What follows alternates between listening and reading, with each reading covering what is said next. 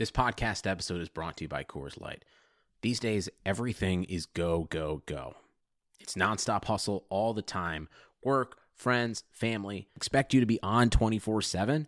Well, sometimes you just need to reach for a Coors Light because it's made to chill. Coors Light is cold lagered, cold filtered, and cold packaged. It's as crisp and refreshing as the Colorado Rockies. It is literally made to chill. Coors Light is the one I choose when I need to unwind. So when you want to hit reset, reach for the beer that's made to chill. Get Coors Light in the new look delivered straight to your door with Drizzly or Instacart. Celebrate responsibly. Coors Brewing Company, Golden, Colorado. Me, but also you. The Pharaoh fast forwards his favorite foreign film, Powder Donut. Okay, what's my line? The only line I see here on the script is get options based on your budget with the Name Your Price tool from Progressive. Oh man, that's a tongue twister, huh? I'm sorry, I'm gonna need a few more minutes.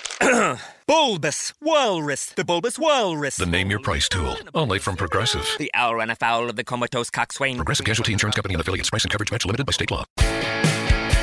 The Madhouse Chicago Hockey Podcast is brought to you by Triple Threat Sports, Marishka's in Crest Hill, Dr. Squatch Soap Company, and by Fry the Coop. Here are your hosts, NBC Chicago's James Naveau and 670 The Score's hockey guy, Jay Zawaski. Let's drop the puck. Welcome in, friends, to this edition of the Madhouse Chicago Hockey Podcast, where our team may not win, but we do occasionally. My name is James Naveau from NBC5 Chicago. With me, of course, as always, is the one and only Jay Zawaski of 670 The Score and the I'm Fat Podcast. Jay Zawaski, we are still covering a winless hockey team, but the Blackhawks did get a point on Tuesday night against the Florida Panthers.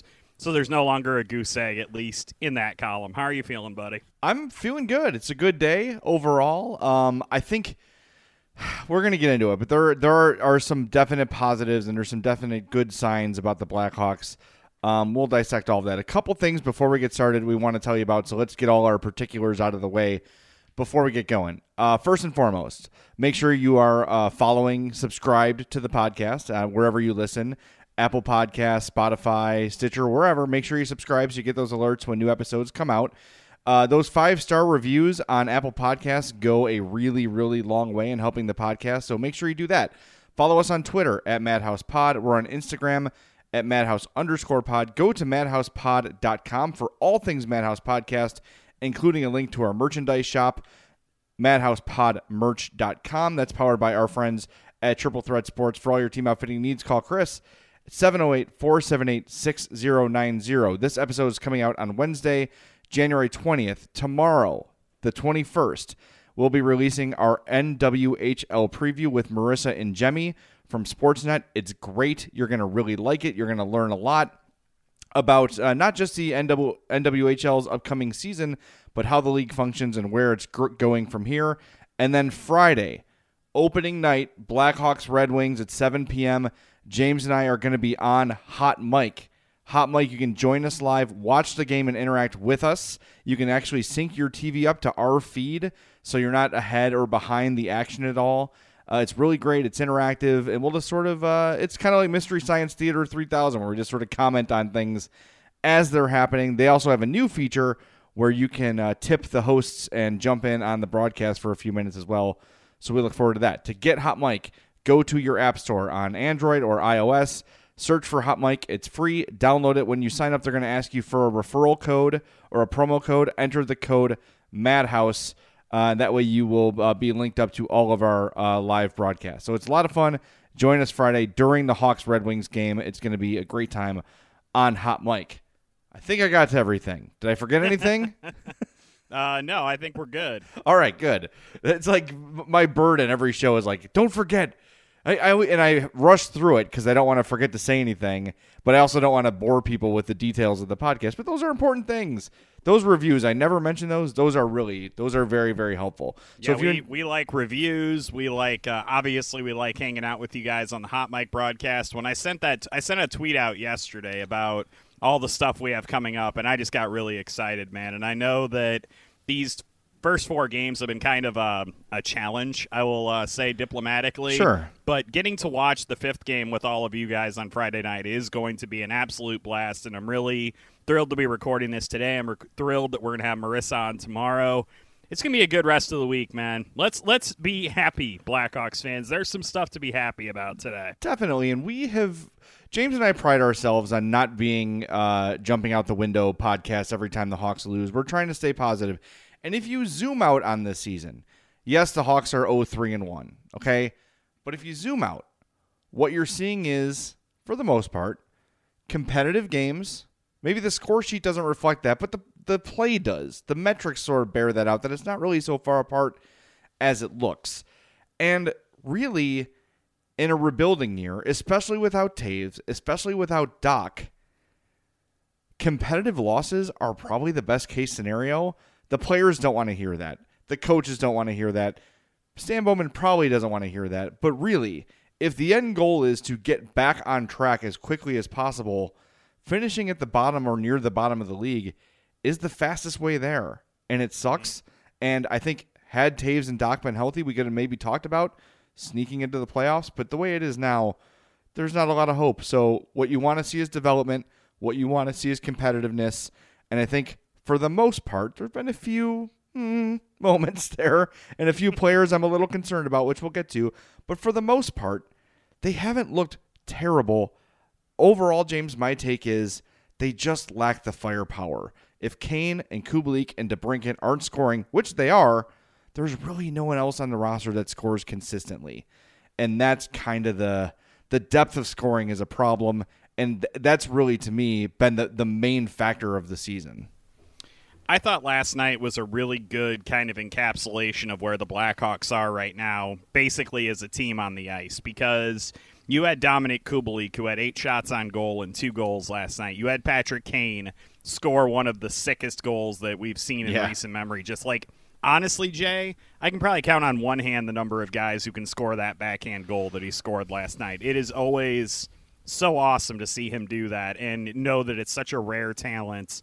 So you have those positives. You have some of the younger guys like P.S. Suter who are making steps forward and they are looking good.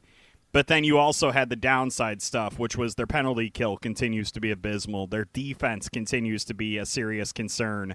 They still gave up 5 goals, so I know that Kevin Lankinen looked okay last night, but he's still going to give up some goals because they don't have that number one stopper. So I thought that last night's game, for good, bad, or worse, I thought was pretty much what we can expect from the Blackhawks for at least the next little while here, because they can score, like you said, when those guys like the Canes, the Kubaliks, when those guys are scoring, they can get goals in bunches, and it's good. But then you also have the issues with defense and goaltending, and I thought that last night was a game that the Blackhawks, at least according to possession numbers and maybe the eye test to a degree, outplayed the Panthers, but just couldn't quite get that second point. Yeah, and, it's tough when you battle back, you tie the game, and then 71 seconds later, you take the lead, then 71 seconds later, the game's tied again. Those sort of things. Literally the only 71 seconds the Blackhawks have led a game the entire season. Yeah, and those things, those are the kind of crushing things. And that was my big concern with the goaltending thing, was you're going to have games like last night against Florida where the team plays pretty well. You could argue deserve to win the game. And while I want to be careful here. I'm not blaming Kevin Lankinen or Colin Delia or Malcolm Subban for any of the losses. But when you've got 3 guys that are unproven, when you're a struggling team, sometimes you need your goalie to lift you out of that. To just say, F this, I'm not going to allow this team to lose this game. I'm going to stand on my head, make saves I have no business making, and win this game for the team. And when I look at these 3 guys, I don't see any goalie like that on the roster. Sure, one of them can have a game like that, but when you had Corey Crawford and you had Robin Lehner, Hawks picked up wins last year they had no business picking up because of those guys. That's a luxury they don't have this year. And if Lankinen and Subban and Delia make the saves they're supposed to make with this defense and with this lack of firepower, it's probably not going to be enough to just do the expected. They're going to have to be better than average to get this team wins, and right now I don't see it. Okay, so you know what? I think this is actually a perfect time for us to kind of drill into this conversation, because I know that we kind of were talking before the show about getting into some encouraging signs and less than encouraging signs from the first 4 games, and we're going to get into kind of these lists. But I think one of the biggest headlines about the Blackhawks, basically before the season started and now that the season has started, is the goaltending. They had a great stat last night on the NBC Sports Chicago broadcast where they mentioned that the Blackhawks have never started 3 goalies in their first 4 games. That has never happened for them, and it's been, I believe, 15 seasons since a team has done that in the NHL in general. And so I found myself kind of thinking about a couple of different things last night, Jay, and I would love to get your take on them. The first is this idea of, like, riding the hot goaltender, right? Like, this is something that Jeremy Colleton has talked about in the past. Every hockey coach in the history of ever has talked about this. Obviously, they've all given up 5 goals now, which is kind of a weird statistical quirk that I don't think they were really anticipating getting. My question about that is, A, do you think that the Blackhawks are doing themselves a disservice by just basically spinning the roulette wheel and putting a different goaltender in net every night, not even giving any of them a chance to potentially get hot? Or do you think that it's something that this is what the team has to do until it can identify a guy who can stop the puck consistently? I think they have to find out who the best of the 3 is. And when you look at them as a trio right now, their combined save percentage is .850. That poor boy sandwich is looking more and more like a possibility this season, by Yes, the way. it is. Yes, For it those is. listeners who don't know, Jay and I made a bet on the season opening podcast about whether any of the Blackhawks goalies would have a save percentage above 90, and I said no, and we bet a Marishka's poor boy on it. So I'm already tasting that Yodel burger, Jay. Yeah, I might just ship you one anyway, just to get it out of the way. But so a combined .850 save percentage. They have stopped 114 of 134 shots against. When you look at them individually, Delia leads with .863 save percentage, Subban .848, and Lankinen, who I thought has looked the best, .821 save percentage. Only 28 shots against him. Last night, he allowed 5 goals, and he did make some good saves. He looked good positionally. Deep in his net, I noticed. Very deep in his net. That is something I was going to bring up as well. And I don't know if that's this is my first NHL game kind of a thing, or if it's a style sort of a thing, but that's something to keep an eye on. So I think what the Hawks need to do, to make a long answer boring, is establish which of these 3 is the best, and just, if you're going to start riding someone, which I think you have to do. We heard Corey Crawford and Robin Lehner said so too, that splitting the net is tough because it's hard to get a rhythm. Goalies need a rhythm. And I think they need to quickly establish who their 1 and 2 are going to be and kind of ride out that number 1 until he loses that job. I'm not ready to hand it to any of the 3. I'm willing to give it another, week or so and just see who sort of emerges as the best guy here. But if I had to lay my money down right now, if the Hawks have a 1 game to play to get into the playoffs for some reason, I think I'm going with Delia. And I don't feel great about that, but just I feel like he concerns me the least. Okay, well, that dovetails perfectly into my second question, then, which, all right. by the way, I like this. I had no resolution at all to that first question. No. I kept thinking about it a lot, and I can't think of a good reason why you would lock into a goaltender right now, because You can't none of them have shown you anything, and I get that it's a very limited sample size, especially for a guy like Subban who's gotten to play 1 game so far. Like, that's not going to be enough for me to judge him, obviously. Yeah, I do want to see more of Subban. I really do, and I just, first round pick, he's got the athleticism.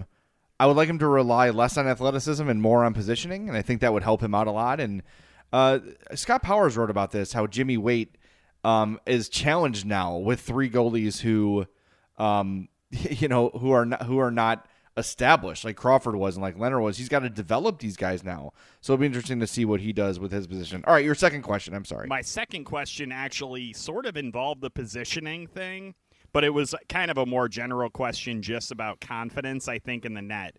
I think in the first game what we saw and what we kind of alluded to is that Subban doesn't rely on his positioning to make saves. He relies on his athleticism. He definitely is a guy who is going to try to kick from post to post and just kick his pads and his glove and his blocker all over the place to try to stop everything, and that's just probably the style of goaltender that he is. I look at Colin Delia, and I look at a guy who probably needs to lean more on technical proficiency in order to stop pucks. My question is whether or not he has that proficiency, because he lost his net quite a few times in the 2 games that he played. And also, don't leave the net to play the puck, you idiot. Like, he did that multiple times. Yes, he did. And it was real bad. And I posted an image of Milhouse from The Simpsons tied to the goalpost. And I know that that's a very overused meme when it comes to hockey.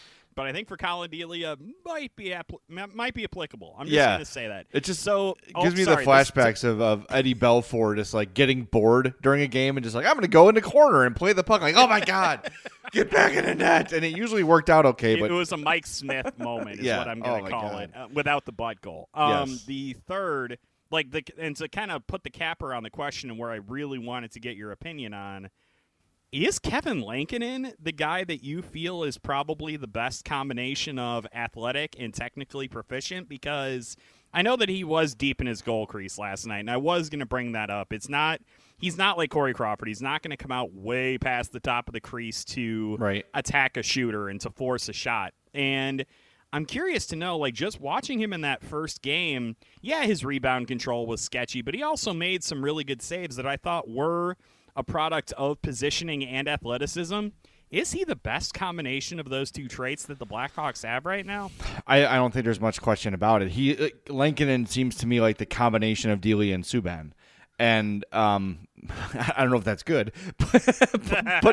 but style-wise, yes. And one thing I want to get to, too, is I was very impressed with Lankinen's I don't want to say cockiness or arrogance, but confidence. Absolutely. In his post-game presser, just talking very matter-of-factly, like, there were some saves I made. And even like the overtime goal winner, he got a piece of it. Like, it was almost enough to make the save. I like his bravado in that. And I think when I look at these guys and I'm sort of projecting 3-4 years into the future, I do believe in Lankinen probably the most to come out as a guy with, maybe he's just a backup, but I think of the 3, he's got the best future. I just don't know where he is right now.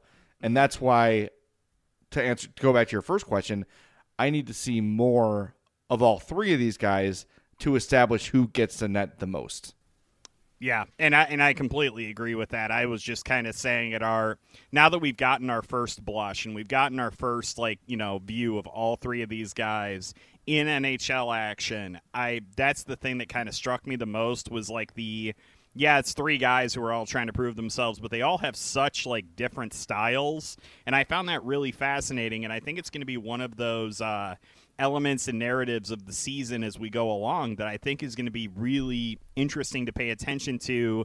And, obviously we have a lot to pay attention to already with the development of the young guys on both offense and defense.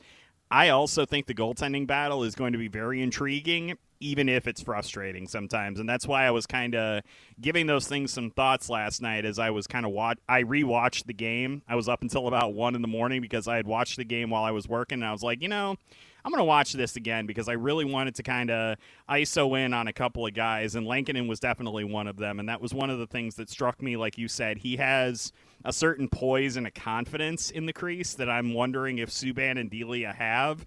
And I'm not going to draw a bunch of broad proclamations based on 1 or 2 games that these guys have all played, but those are kind of my first thoughts, and I'm wondering if time is going to validate those or if time is going to prove them to be completely wrong. I just wanted to get them out there in podcast form so that there's some on-the-record thing about my kind of evolution of my thinking about these guys.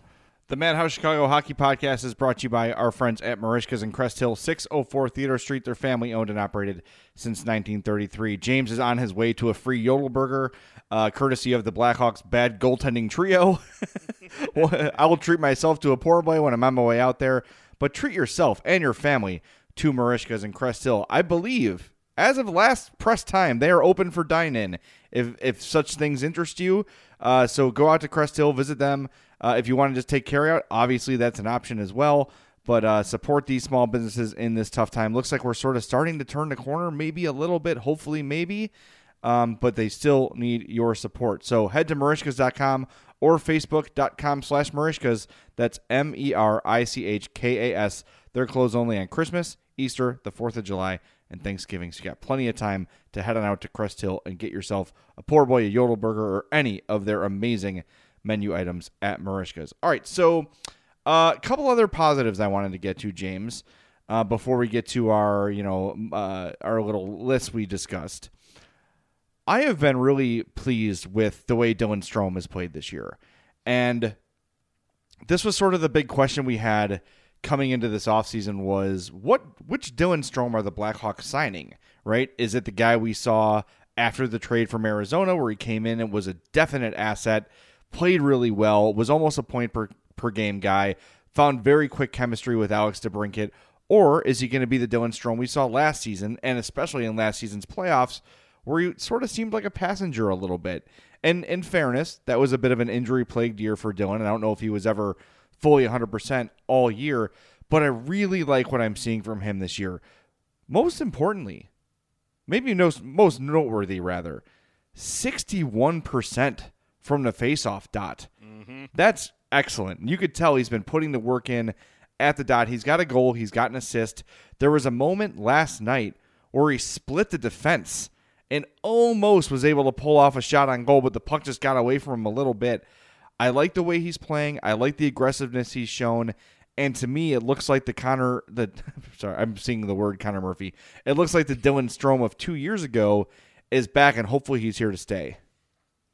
Yeah, 4 games into the season, and obviously we can, revise our thoughts on this as we go along, but that is something that I've obviously been struck by as well. And your comments about him in the face-off circle are kind of indicative, I think, of the way he seems to be approaching this season, which is just with abandon, and he's trying really hard to do a lot of different things well for this team, and I think he's succeeding in a lot of them. You can tell there's some motivation here, and whether it's because of the contract dispute in the offseason where they kind of were, just kind of dancing around signing a contract eventually, whether he's trying to prove himself to other teams if the Blackhawks decide to trade him, whatever the motivation is for Dylan Strome, I do think that there is a definite difference in the way that he's at least approaching the game, and I think that I have to give Jeremy Colleton credit for this, and it's something that I did have on my positives list, so I guess we're going to kind of start digging into that at least a little bit. I have to give Jeremy Colleton some credit for pulling the plug on the Strome DeBrincat Kane line as quickly as he did, because it was something that you and I had noticed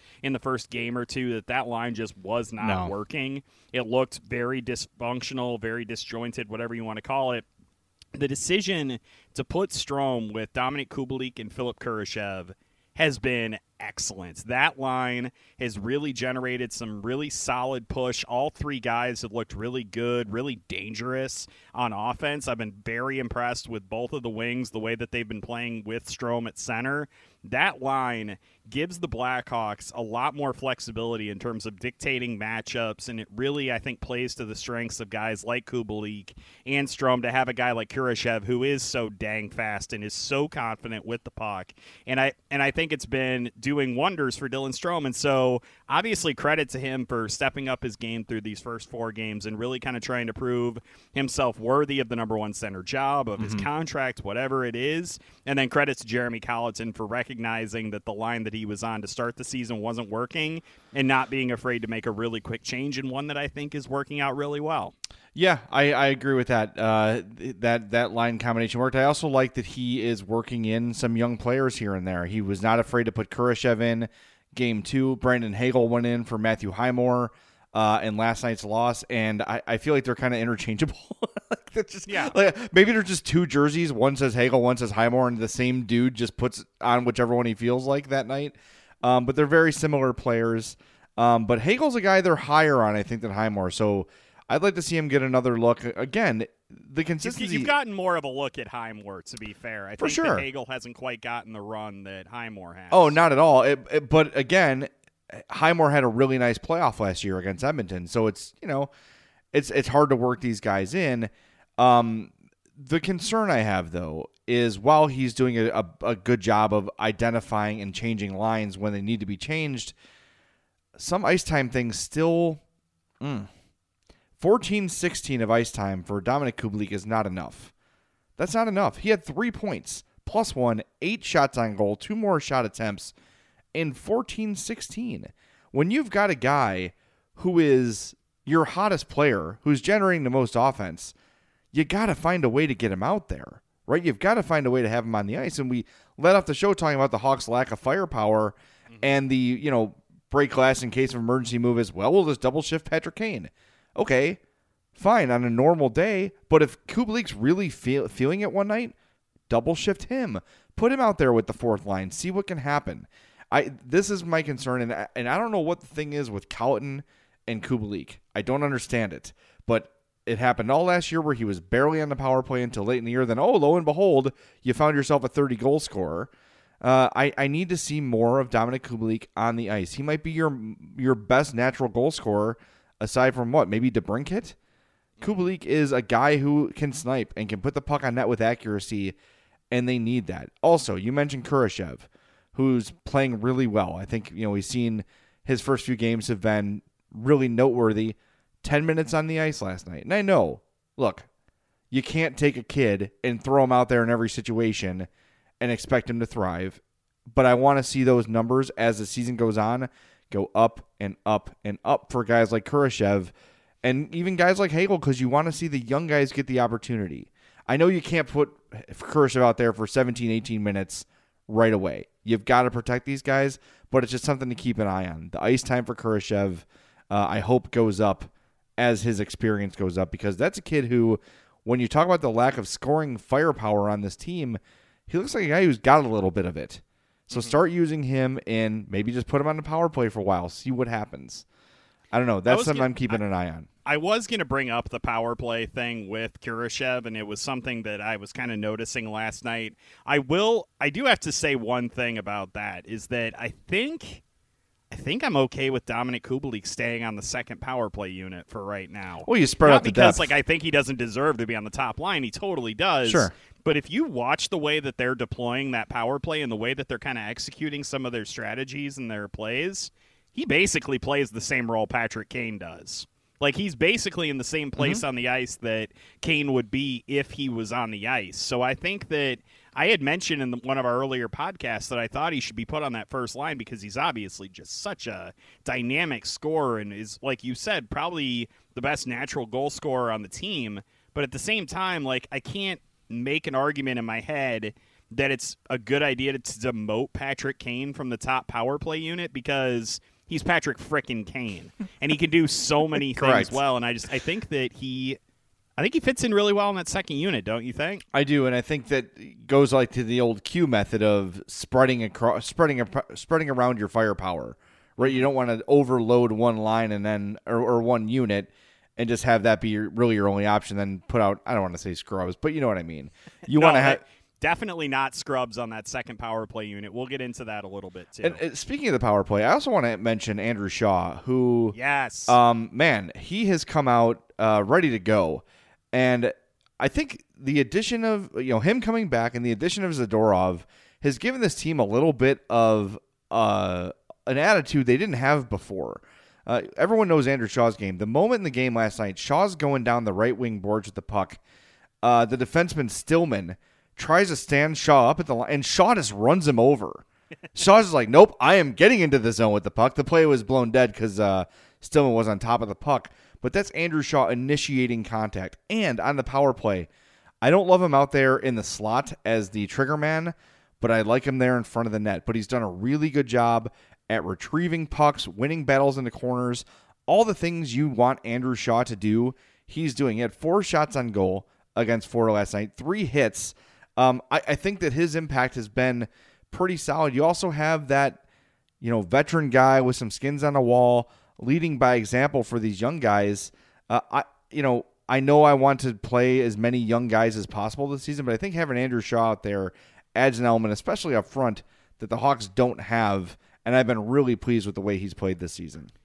Yeah, and he took quite a few draws last night. Clearly, he was feeling it last night. And I think that you can notice the impact, I think, that has on guys like Lucas Wallmark and Matthias Janmark, who were out there at even strength with him last night. I think he's having a good impact on their games as well. Mm-hmm. And he is... I know the Blackhawks, obviously, over the years have had some really good forecheckers, and they've always been really good at putting pressure on defenses to kind of get the puck out, and they can always, like, force turnovers, create new possessions, etc. Man, Andrew Shaw is physical on the forecheck. That dude just attacks the crap out of whoever has the puck. If it's still in the offensive zone, you can guarantee Andrew Shaw is going to be going over there trying to run them over. And he did that a couple of times last night and got the Blackhawks some possessions. And I know it's going to lead to rushes the other way, and there are going to be some decent scoring opportunities. But just that ability to kind of disrupt plays with his physicality, like you mentioned, is something that the Blackhawks lacked a lot of last season. And I think it's really important to have that, especially at even strength, and especially with guys like Wallmark, who honestly has been one of the pleasant surprises for this Blackhawks team and is being used in all situations, which I find very interesting, that he got significant time shorthanded last night and also got some power play time.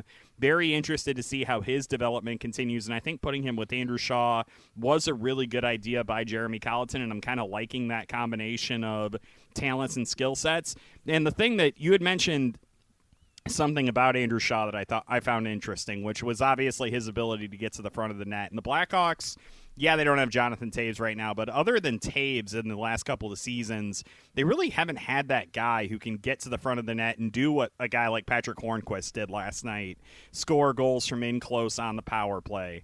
And my curiosity there is what's happening on the second unit, which is where Pius Suter is playing that role.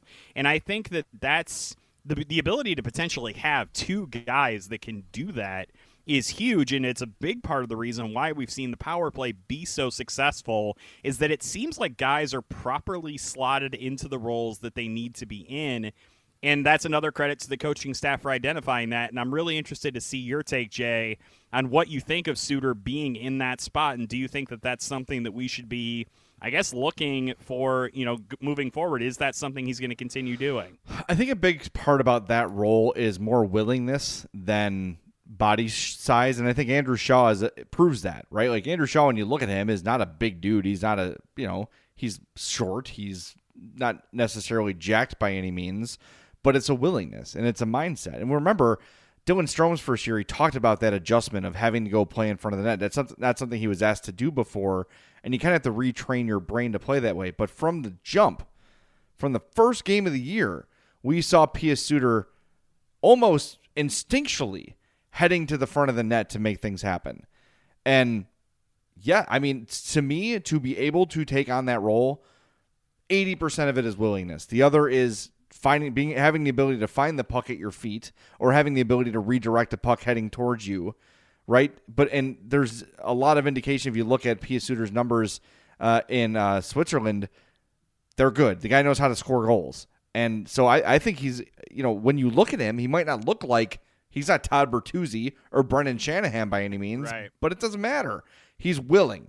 He is willing, and that's something, again, that the Hawks have lacked over the last few years, is a guy who's willing to stand in front of the net, get his ass kicked, take a beating to get those deflections or to set those screens, and just look at the way goals are being scored. Aside from the Patrick Kane highlight reel goal, most of the goals we've seen scored both ways this year have been kind of scrums in front, redirections, hitting a guy and going, that's how goals are scored, especially early in the season while teams are finding their legs, they're finding their chemistry. I love the fact that from Jump Street, Pius Suter was not able, but willing to just go in front of the net and do what it took, to generate some offense. So it's funny, they're 0-3-1, and we spent the majority of this podcast talking positively about things. Yeah. Because again, like we've said, this year's not so much about the results, right?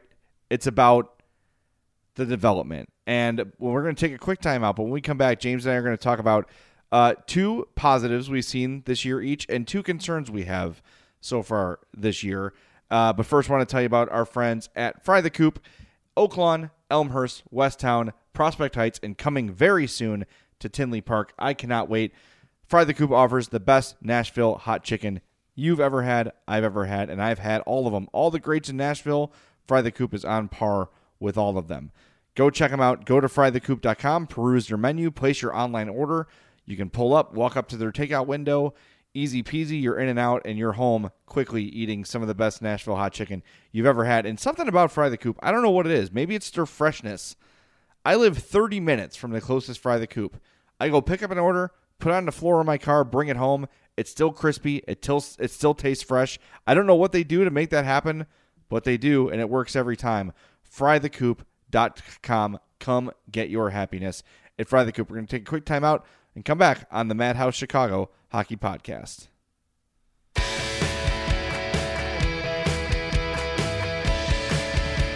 Welcome back into what has largely been a positive and uplifting edition of the Madhouse Chicago Hockey Podcast. Jay and I have talked a lot about the Blackhawks goaltending situation. We talked about some of the things about the first few games of the season that have stood out to us, the Dylan Stromes, the Dominic Kubaliks of the world.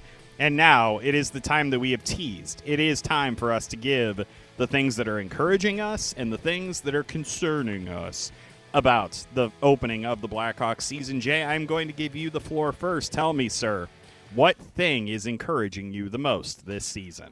Well, I don't know if it's the most, because I think we got into some of the encouraging stuff, but we have not mentioned the name of Ian Mitchell yet. And while he's not showing up on the stat sheet, while his plus-minus isn't great, you are seeing the signs of a really, really solid defenseman. We talk about hockey instinct and hockey smarts negatively with Alex Nylander, which we did last year, and a little bit with Adam Boqvist so far this year.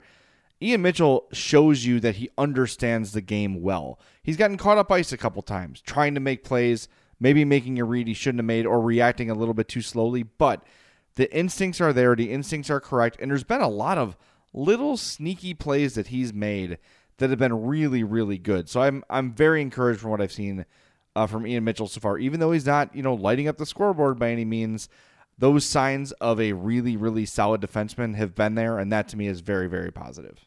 I mean, last night we did see him pinch in a few times where maybe he shouldn't have, and that's just kind of something that you're going to learn.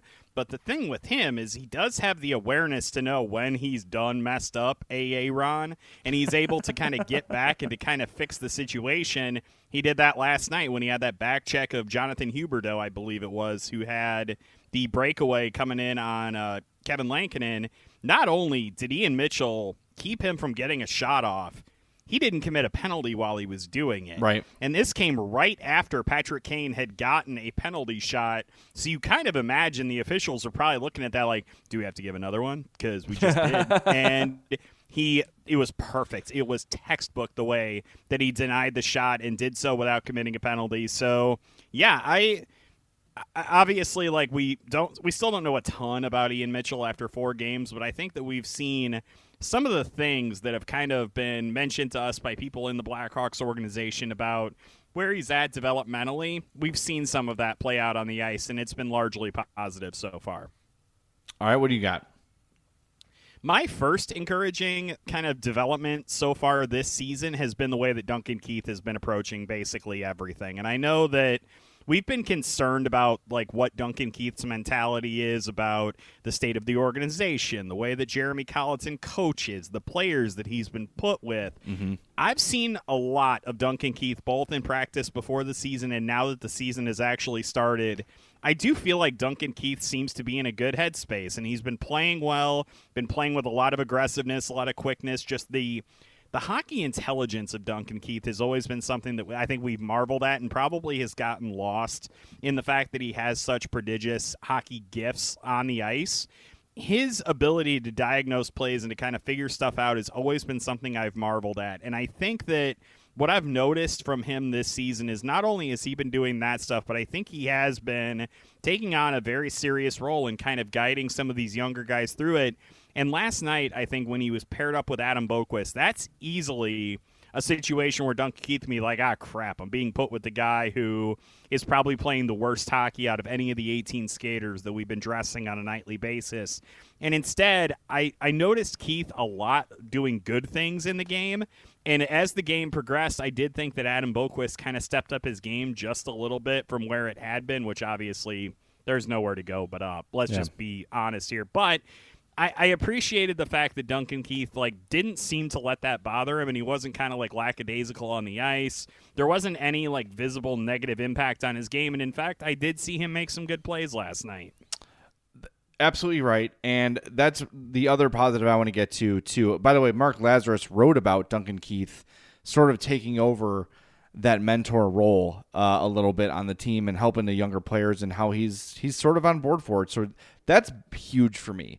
Was his buy-in for the team was going to be critical to the development of these young guys. And look, Bowman and Cowton said, we've talked to the veterans, they're on board with everything, and so far you're seeing indications of that. We'll see how it lasts if things keep going the way they're going, but so far so good for Duncan Keith. By the way, Duncan Keith, the team's leading scorer right now with 4 points. Okay, the other thing I want to get to, and it does apply to Duncan Keith a little bit, my other positive is the ice time distribution. I think as far as the defense goes, you've seen the passing of the torch from Duncan Keith to Connor Murphy. Connor Murphy played 24-19 at even strength last night. Nikita Zadorov, 22-34. Calvin Hahn, 18-21. Then fourth in even strength ice time for defenseman was Duncan Keith at 18-07. So you're not seeing the giant workload for Duncan Keith you've seen before. Not totally sure what to make of Zadorov yet, because he's had a few of those plays you described with Mitchell where you're like, wow, really nice breakup or standing the guy up at the line. The physicality, he had 8 hits last night. I like the leader in hits. Yeah, for sure. And he's going to win it by a wide margin, by the way, because he loves it. He has, and what I like about him is he doesn't care who it is. It could be, Connor McDavid, or it could be, Joe Blow on the fourth line. Zadorov's going to hit you equally and doesn't really care about it. But there have been a couple of those moments where you're like, what the hell was he thinking on that? Like a bad pinch or whatever. Maybe with more ice time, maybe with playing with guys like Keith, Murphy, DeHaan, will work that out of his game a little bit. I think he's going to get more ice time in Chicago than he did in Colorado. And this is, again, we talk about the development traits of Jeremy Colliton. What is he going to do with Zadorov here? How is Nikita Zadorov's game going to grow? Because he's got this year left on his contract. He's I believe, restricted free agent after this season. So they're going to have to figure out what they're going to do with him. They were giving him all the ice time they can, 23-41 total of ice time last night. So I like that he's playing, and I like that other guys are taking ice time, not away from Duncan Keith, but just they're getting opportunities to show what they can do. And look, Connor Murphy's a veteran. Calvin DeHaan's a veteran. But it shows a general willingness of Jeremy Colliton to not just lean on the veterans all the time, and I think that's a positive sign.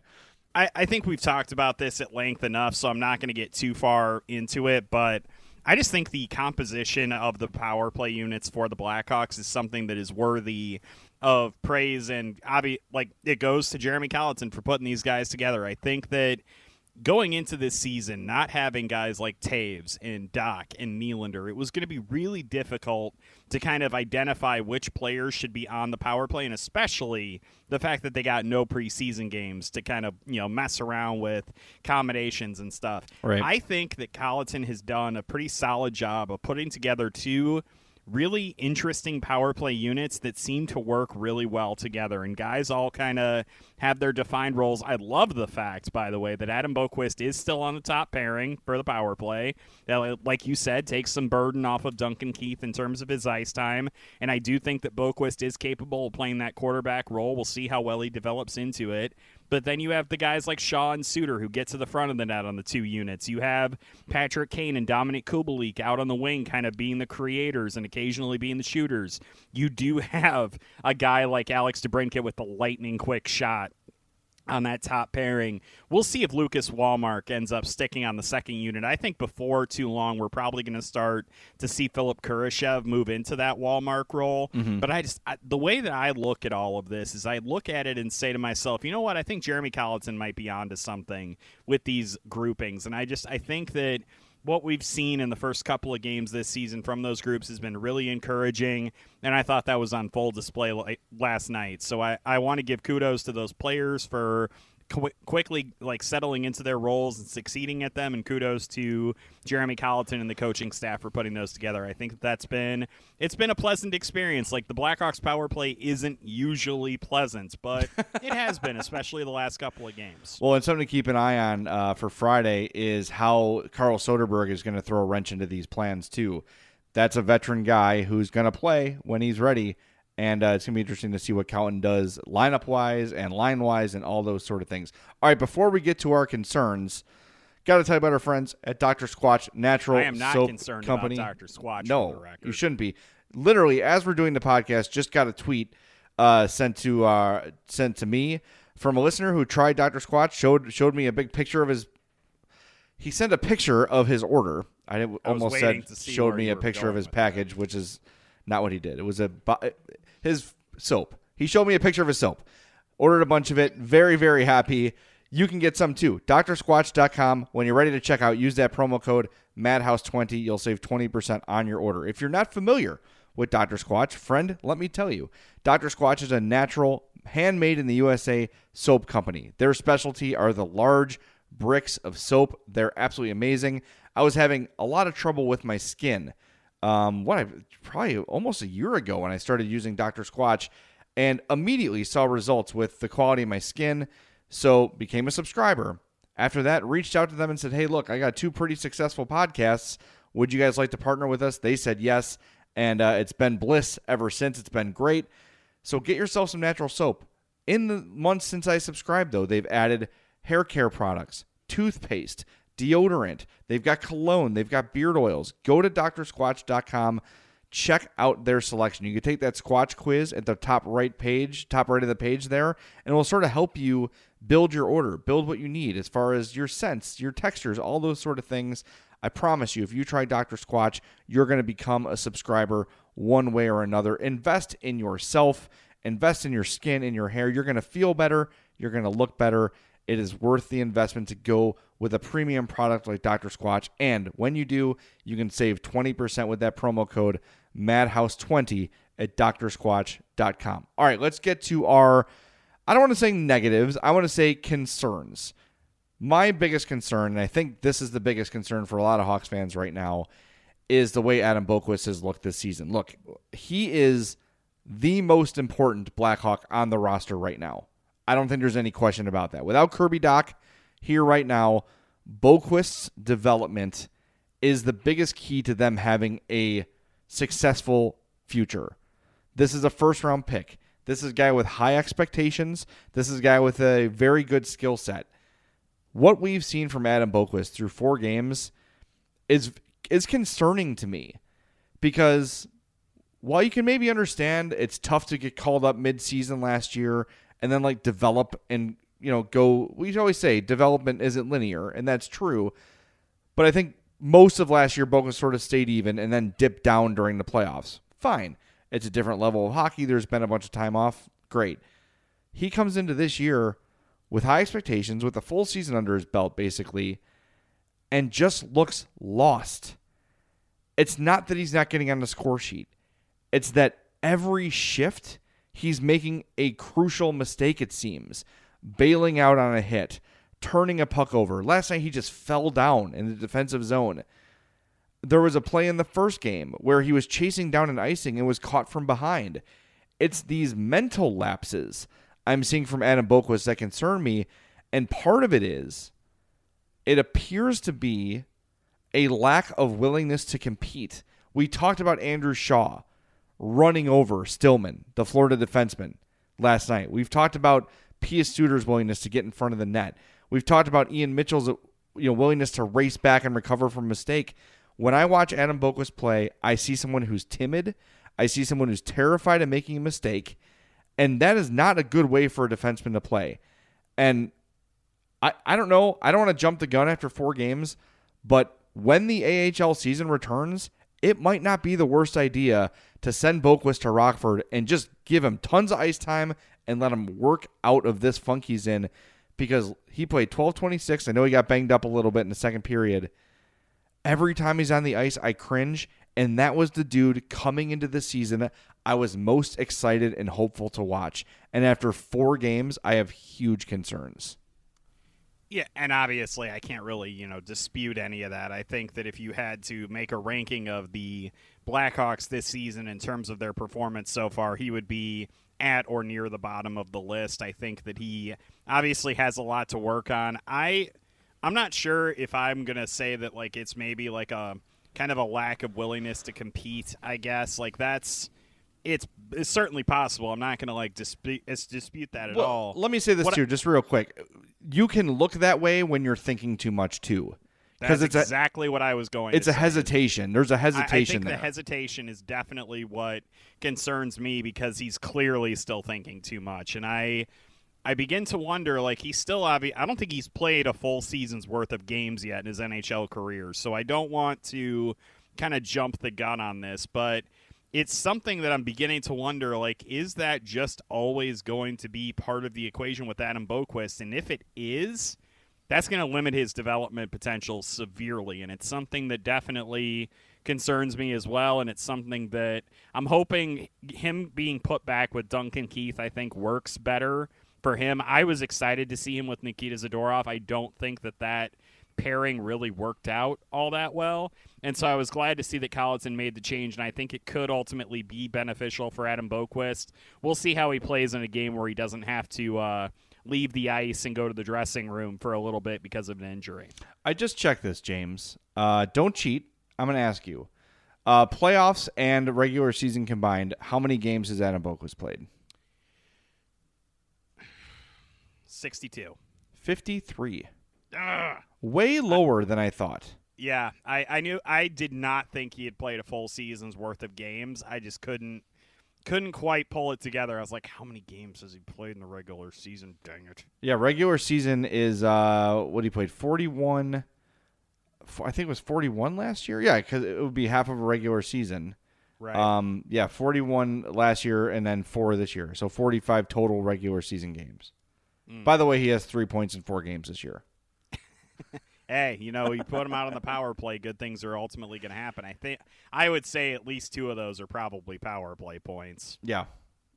That's correct. Yeah, I can definitely see the concern with him, and I completely agree that it's something that definitely warrants keeping an eye on. That actually dovetails nicely into one of my concerns, which isn't necessarily like an on-ice thing right this second, but I think is a developmental thing as we go along. I'm curious to see how Jeremy Colliton is going to handle getting ice time for guys like Lucas Carlson, Wyatt Kalynuk, and Nicholas Beaudin. Like those guys, I know I had brought up previously that I thought that maybe if you were sitting out Boqvist, you put Carlson in, and then they promptly put Carlson and Kalynuk on I believe they put them both on the taxi squad, which, whether that means anything or not remains to be seen. I know they wanted to get Brandon Hagel up onto the roster to get him into last night's game. Obviously didn't want to send Matthew Highmore down, whatever have you. I'm curious to see how you end up getting those guys ice time, because once you bring in, especially Kalynuk and Beaudin, like you need to give them an extended run. You can't just put them in for a game and then pull them out. And I'm curious to see what the Blackhawks end up doing, because are you going to healthy scratch Calvin DeHaan for a game? Like if you have a back-to-back, would you consider scratching him? Would you consider scratching Duncan Keith for a game if it ends up being like a back-to-back or 3 and 4 days, whatever the Blackhawks end up doing on their schedule? I don't have it in front of me. I don't know if these things exist. I apologize. But my point is, how do you get those guys ice time? And it's a delicate dance that Jeremy Colliton is going to have to kind of go through here. And I don't see an easy answer for it, because you have some of these veteran guys who are so critical to you being able to defend at all. Right. Odds are you're probably going to have to pull at least one of those guys out. And I'm wondering just how willing Jeremy Colliton is going to be to do something like that. And again, it can't just boil down to pulling out Calvin DeHaan for one game. You have to give those young guys extended run, at least I think, if you really want to aid in their development. Well, and Calvin DeHaan has probably been your best defender so far too, so it's the point is just keeping him absolutely fresh. You know what I mean? That is definitely not indicative of his performance. No, for sure, absolutely right. I'm looking up to the trade deadline is I think April 17th, so I wouldn't be shocked if things continue to go the way they are, and I mean they're going to, that they maybe trade out a veteran defenseman, because you do have to give these guys a look at some point, and it is tough. Like, you don't want to take a kid out. Like, maybe if they do end up sending Boquist to Rockford, or they give him a breather to take a look from the press box for a night or whatever, you get those guys in. But you're right. You want to see them with some sort of consistency. And when you look at the veterans, you're not going to scratch Keith. You're not going to scratch Murphy. You probably shouldn't scratch Zadorov, as he's only 25 and you're still getting a feel for him. Dahan, you're probably right. Like, Dahan is probably the candidate to be the guy who's the veteran that sits. The other thing that's sort of looming over this is Brent Seabrook. Because at some point, he's going to be back and ready to play. Like, I was told that he could be ready to go like by next week. And so that to me, this is a big test for Cowan. And so far, I've been pretty pleased with his deployment of young players. I think he's doing a pretty good job, save for too little ice time for Kubalik. But he's got, like we mentioned already, we've got Soderberg coming back Friday. Seabrook is on the horizon. Meanwhile, you've got these young guys that got to play. Like, when Soderberg comes in, who's sitting? Right? Like, is it going to be Carpenter? That'd be my guess. I think that, especially with the way the penalty kill has been struggling, I could see that potentially being the decision. And that, to me, would be the most satisfying thing to do. Because you know what you have in Ryan Carpenter. It's a $1 million contract. You're not going to be long-term committed to him. And it's not taking time away from a kid. Right. So, actually, Carpenter has one more year left after this one at $1 million. Yeah, it was a 3-year, $1 million a season deal, which I thought was interesting. Yeah, so that to me would be the most pleasing answer, but I'm concerned. Is it going to be Hagel? Is it going to be Kurashev? Is it going to be somebody else who sits when Carl Soderberg comes back? Yeah, that's kind of – okay, you know what? I'm just going to throw it out there. I've been kind of chewing on this, and – it has to be done. This idea has to be put out onto the floor. Do you dress 11 forwards and 7 defensemen? I don't mind doing that. And then you just give some more ice time to Kane or Kubalik or DeBrincat or whoever you feel is worthy that night. All 3 of them, probably. Yeah, fine. I mean that's the best idea I can come up with right now, and I know our listeners are probably like, this defense is giving up 5 goals a game. What the hell are you guys talking about? Nobody should be safe. And it's like, yeah, you're right, but it's still a hard decision to make, especially when you're talking about veterans and likely benching them for more than just one game. Well, and forwards are part of the reason you give up goals, too. It's not always on just the defenseman and just the goalie. So the team defense hasn't been great, and that's reflected in the penalty kill, which has been brutal. My other concern... Is that your other least encouraging, by the way? No, mine. My other least encouraging is Colleton kind of coaching to not lose. I was not happy with David Kampf being on the ice for overtime. Like, look, you have elite scoring weapons, right? Even if you don't want to put kids out there, you've got Patrick Kane, you've got Dylan Strome, you've got Duncan Keith. Put them out there on the ice to start overtime and see what happens, right? Don't. They had Kane. I think it was Kane and Kampf. Kampf loses the faceoff, then Kane leaves the ice. Like, that's coaching with cowardice, man. You've got to get that extra point. You already have the one. Why are you playing not to lose? I don't like that. I did not like that approach, and we've seen him relying heavily on the Kampf line. They almost start every game. Okay, maybe you don't want to get down 1-0 right away, and you put the safe guys out there, but guess what? Maybe you get up 1-0 early because Patrick Kane is shot out of a cannon and wants to make something happen. We'll see what they do at home. Yeah, so that's my other concern that we haven't really gotten to yet. I didn't even really think about that, but you're absolutely right. See, this is why we do this podcast. You make me think about it's like therapy Jay. for us. My other concern, aside from Colleton's cowardly coaching, ooh, my favorite children's book.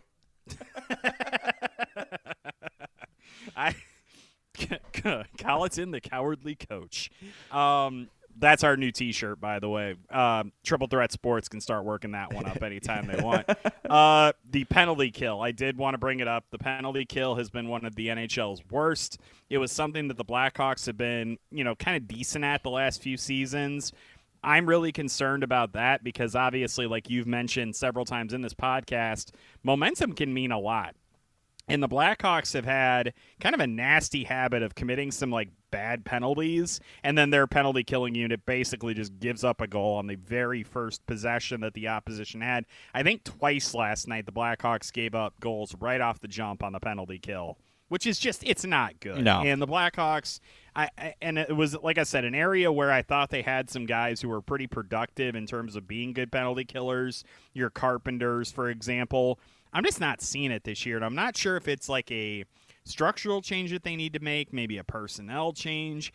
Something needs to be done differently in that area of the game, because it's the area of the game that is most dependent on structure and personnel. Like, you can control a lot of elements on the power play. You can control the way you're positioned, the way you just kind of skate around the ice. You don't get like into a pattern where you're over rotating or anything like that.